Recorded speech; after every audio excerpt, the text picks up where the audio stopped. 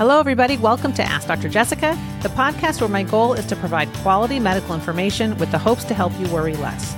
I'm your host, Dr. Jessica Hochman. Today, you will hear a conversation about monkeypox, the illness that has recently been declared a public health emergency.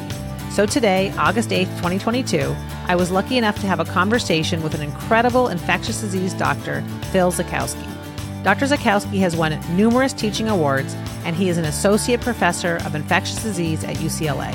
I feel incredibly grateful to have him on the podcast today. Thank you so much for joining today. I'm really excited to talk to you. My pleasure. So I wanted to talk to you about monkeypox. You're an infectious disease expert. You've seen a lot of different illnesses over the years. Can you explain what is monkeypox exactly? What is all the fuss about? Is it something that we should be worrying about? What is monkeypox? So monkeypox is actually a misnomer. It was called monkeypox because in 1958, there was a group of research monkeys that developed this, and they named it monkeypox, but it actually comes from rodents that the monkeys were exposed to. It's been around for a while. It's around in both West Africa and the Congo part of Africa, and it's been infecting patients and people for decades. The difference being now is that it has spread outside of Africa, and there are many more cases. We don't know whether it's behaving differently or it's just the rate of spread is higher. Interesting. So it has existed for many years, and has it been an issue in Africa? Yes, and it has been an issue in Africa, and as is often the case, diseases in Africa tend to get a little less media play than diseases in Europe and North America. In fact, there was an outbreak in 2003 in the United States driven by imported rodents that were in prairie dogs, but they were rapidly able to put an end to that small 2003 outbreak here, and there were only a few people who were infected. Interesting. So it just naturally ended, or was there a vaccine that helped? How do we know that it... They didn't use a vaccine at the time. They did what public health is really good at, which is contact tracing, decide who was exposed, isolation, to make sure it didn't spread to other people, and then quarantine of the animals that were infected. Okay. And what does monkeypox look like exactly? What should people be aware of in terms of symptoms? So as far as symptoms, the typical scenario is for a couple of days you can have like a flu-like syndrome of fevers and aches and sore throats and swollen glands, but it's either rapidly followed by skin lesions, or the skin lesions start at the time of the other symptoms, and it can be small pimples and then bigger blisters throughout the body. And one of the unique things about it is it can be quite painful. So you can see it in the hands or the feet or any part of the body, particularly in the genital area if it was acquired via skin-to-skin contact that way. Okay, so it sounds like the most upsetting symptom for patients is the pain? The most upsetting symptom is the pain, because that certainly gets the most attention from the patient, but also the lesions, which can be numerous and aesthetically problematic, also a bother for people because they don't want to be disfigured. Sure, that makes sense. And do the lesions heal nicely as far as you know, or can they leave scars? Well, they heal over time, and you're infectious as long as you have the blisters, and ultimately they do heal, but as with any pox virus, that can leave scars. In fact, monkeypox is in the orthopox virus family, which is the same as smallpox, which fortunately is the first infection eradicated from the face of the earth, and that is known to leave scars too. Interesting. Okay. And because of this relationship to smallpox, we can use the vaccine for smallpox, correct? Correct. And in fact, the vaccine was originally devised for smallpox. When smallpox was eradicated from the planet about 1975, it exists now in only 2 labs, in the CDC in Atlanta and in a lab in Moscow. The United States government decided to protect itself against potential future bioterrorism and devoted a significant amount of funds to developing a smallpox vaccine, which is the one that's currently been used and warehoused and currently available for monkeypox. So it's actually a smallpox vaccine that also is protective against monkeypox. That's so wonderful. I mean, I know that from what I hear, at this time, not everybody is able to access the vaccine that wants it.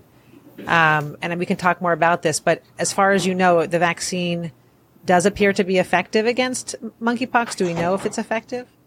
The vaccine appears to be quite safe and effective. The data as to how protective it is more an extrapolation of its impact in smallpox, because nobody's actually studied it in monkeypox. Right. But it appears to be very good. It's 2 doses separated by about 4 weeks. And the problem right now is supply and quantity. Because when the government funded the development and manufacture of monkeypox by a Danish company, they weren't prepared for a sudden surge. So right now they're ramping up production. So anybody can qualify for it if they're felt to be at high risk. And currently the epidemic, if you will, is spreading mainly in the gay community because that's where it appears to have entered the United States. But it's just a virus. It really doesn't care what your sexuality is. Okay. So as far as you know, how is the virus passed? So it appears the primary mode of transmission is skin-to-skin contact. So it does not require any sexual act or any sense that you have to have sex to get it, or you're only at risk by having sex. So if I had a lesion on my hand, and you and I sat next to one another, and I rubbed my hand on your hand, the virus in the blister could be transmitted to you. Okay. Skin-to-skin contact, it can also be if a towel is contaminated with the virus blister, and I use a towel, and then my wife uses a towel, it could be transmitted that way. It's also probably also by droplet, which are big drops as opposed to aerosol, which is the way COVID spreads. As far as we know today, aerosol transmission, which is a much more infectious way of transmitting the virus, does not appear to be happening. So in your view, how worried should parents be? I mean, a lot of parents that are listening, they're concerned that their kids could be potentially exposed to monkeypox. I think when they hear about, touching someone else's towel, or if they're sitting next to somebody at daycare. And I wonder, how much should parents really be concerned, and how much do you think the media might be driving concern? Because, for example, today I did see a headline that said, daycare exposure occurred. And I wonder how much parents should be thinking about this. So I saw that same headline too, and the media is wonderful, but tends to be attracted to cases that are exciting. Right now in the United States, there's about 7,500 cases of monkeypox. Okay. And it's primarily limited, as we speak now, to men who have sex with men in the mid-90 to high 90%. It will almost certainly spread into the heterosexual community, and really everybody is in fact at risk, because I said earlier, it really has nothing to do with one's sexuality, it just has to do with skin-to-skin contact. In fact, if we look back at the beginning of HIV, we initially thought it was mainly a gay disease, and it turned out really not to be. And this will almost certainly is not a gay disease, and in Africa, where it came from, it's not associated with homosexuality. As far as right now, what is the risk to the daycare or children or the like? It's virtually zero. It requires a scenario where one of the daycare staff had the lesions, didn't know they had the lesions, were touching and hugging the kids and transmitting it that way. Right now, there's virtually no danger. It should be on everybody's radar, because the world does not need another virus spreading rapidly across the planet. We've seen enough of that recently with COVID. And hopefully with this virus, we can act cohesively and scientifically and put an end to it by contact tracing, making sure people who have it and are infectious isolate, don't transmit it. Vaccinate people who are at risk or have been exposed, and shut this thing down before it becomes a risk numerically to a large percentage of the population. Absolutely. I wholeheartedly agree with everything you just said. So can you explain also what contact tracing means exactly? So people that are listening, if they are at risk or they think they might have monkeypox, what they should be doing?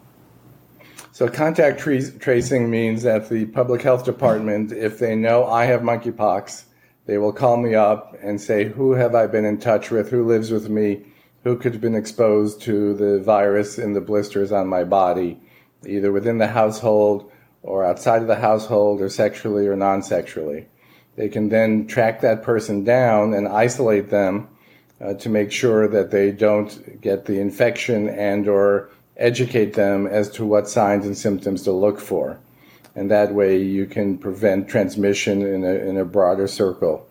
This was tried in the beginning of the COVID pandemic, but obviously the spread was much faster and it was playing catch up, and by the time resources were allocated, it was too late. Hopefully now public health resources will be allocated to put an end to it. And in fact, that is what's behind declaring it a national emergency by both the World Health Organization and the United States government. It's to allow greater resources to be spent, devoted to tracking, supplying vaccine, getting testing done, and trying to corral this in to a manageable number and then hopefully extinguish it. And you mentioned that the vaccine is safe. Can you touch upon that just for everybody listening? I have a lot of people that reach out to me concerned about new vaccines or vaccines they're not familiar with and ingredients in vaccines. Can you just reassure or explain what you know about the vaccine safety?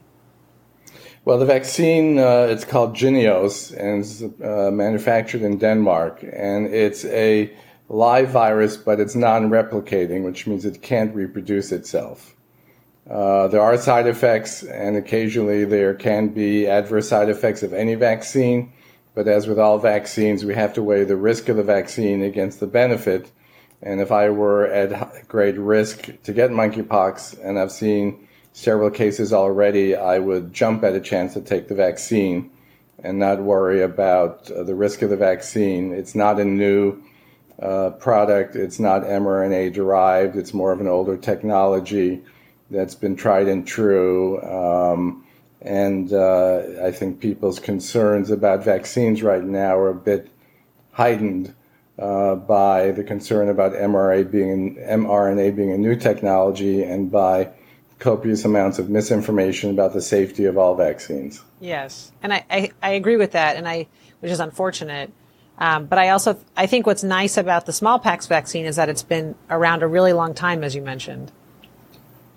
Yes, in fact, I'm old enough to have received the smallpox vaccine when I was a child. And one question I was just asked yesterday by a colleague is, if I got the smallpox vaccine as he did, is he protected from monkeypox? And the answer is no, because the vaccine has long since left the body as far as protectiveness. So people who have had smallpox vaccine, if they're at risk, should also get the new monkeypox/smallpox vaccine. Okay, that's actually really helpful information, because I wasn't aware of that. I thought maybe that if you had the smallpox vaccine that you would still be protected. So that's good. That's good to know. Okay, so it sounds like there's a lot of, while things are spreading and while there's a lot of media attention on this, understandably so, it does sound like there's some a good news that we've got resources being devoted now, that they're trying to ramp up vaccine production, that we have a vaccine that works. So hopefully, as you said, we'll be able to squash this before it becomes really a big issue. I think you're absolutely right. There is good news. I mean, the last thing the world needs is another virus spreading around. But we know what it looks like. We know how it acts. And in fact, we were deficient in knowledge in the beginning of the COVID pandemic as far as how transmissible, how infectious it was. We do understand this virus. So we're better apt to shut it down and to isolate people and to do contact tracing. There is a vaccine that can be used to prevent people from getting it who are at high risk and or somebody who was exposed. And lastly, there is an antivirus drug Yes. called tecovirimat or TPOXX, which right now is not fully FDA approved, but you can obtain it through the local health department and the CDC. And I just used it on a patient last Friday, and he was dramatically better within 36 to 48 hours. Hopefully soon it'll be released more widely. But, the good news is we know how this disease behaves. We know how it's spread. We know what its manifestations are.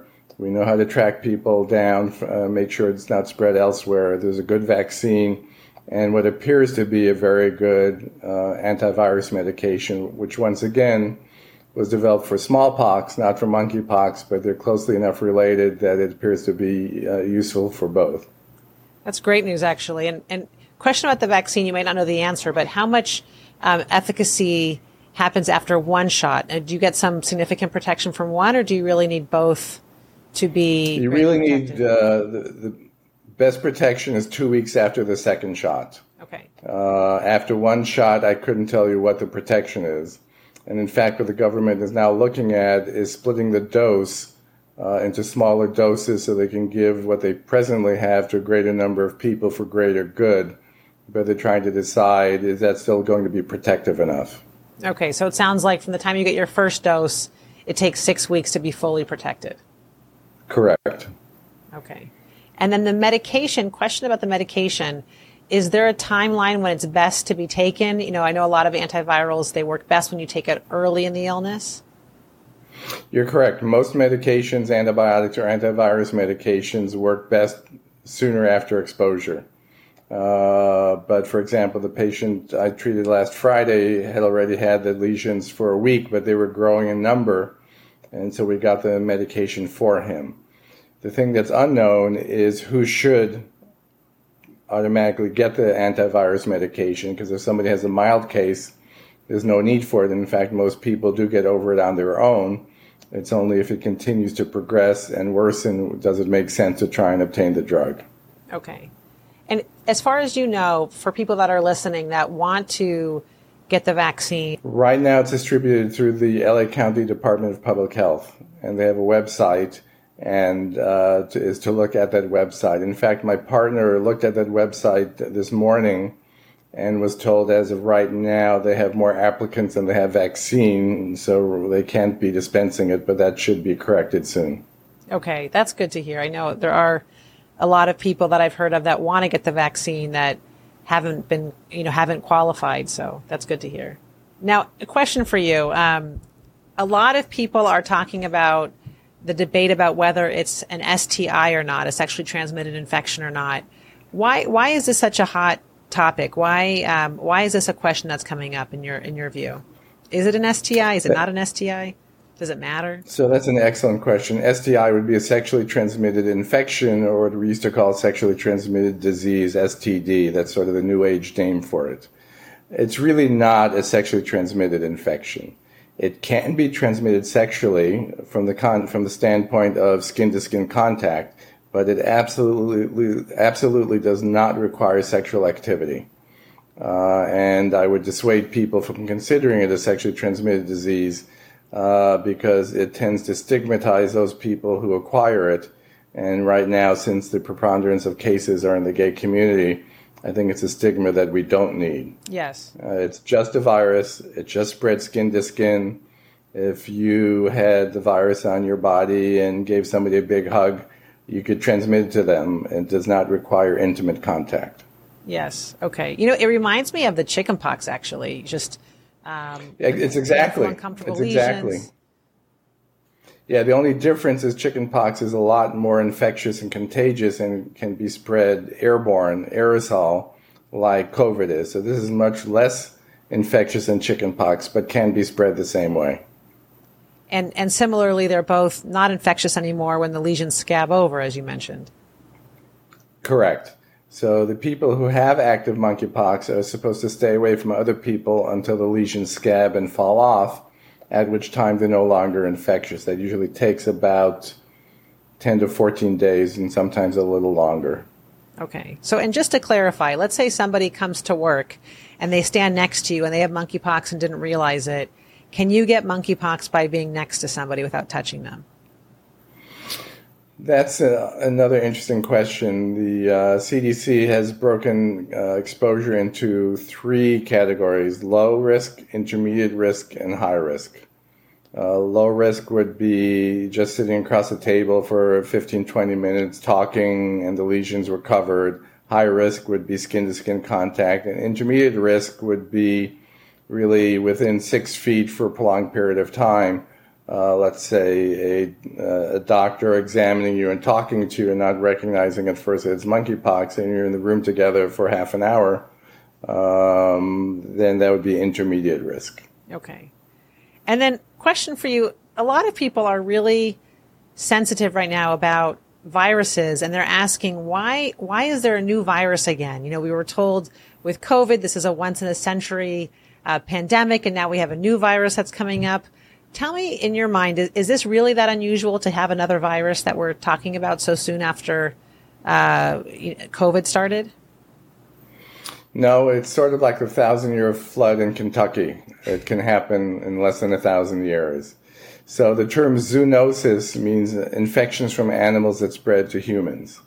And in fact, there's any number of examples over time, and HIV is a zoonosis. It came from animals in Africa to humans and then spread across the world, as this did. There are many other infections which go from animals to people and then spread people to people. And it's just really the side effect, if you will, of the human population growing and encroaching upon the animal's habitat so that they can get exposed to it. Ebola virus is another example like that. There's any number of other viruses which right now is staying limited to the animals, but if man manages to encroach on their environment and catch it and spreads it to other people, then we'll see more pandemics. And I would expect that we will see more in the future. The fact it came on the heels of COVID still propagating is more of a historical fluke than anything significant. Okay. And for parents that are concerned about children going to school, can you offer any advice here? Do you think parents should be hesitating about sending their kids back to school in the fall? No, I would not hesitate to send any child or any grandchild back to school and engage in studies and contact with other kids and have as normal a social and active and intellectual and academic and playtime as they can. As it stands right now, unless it changes in the mode of transmission, number of cases, I really would not worry about children, or in my case, grandchildren.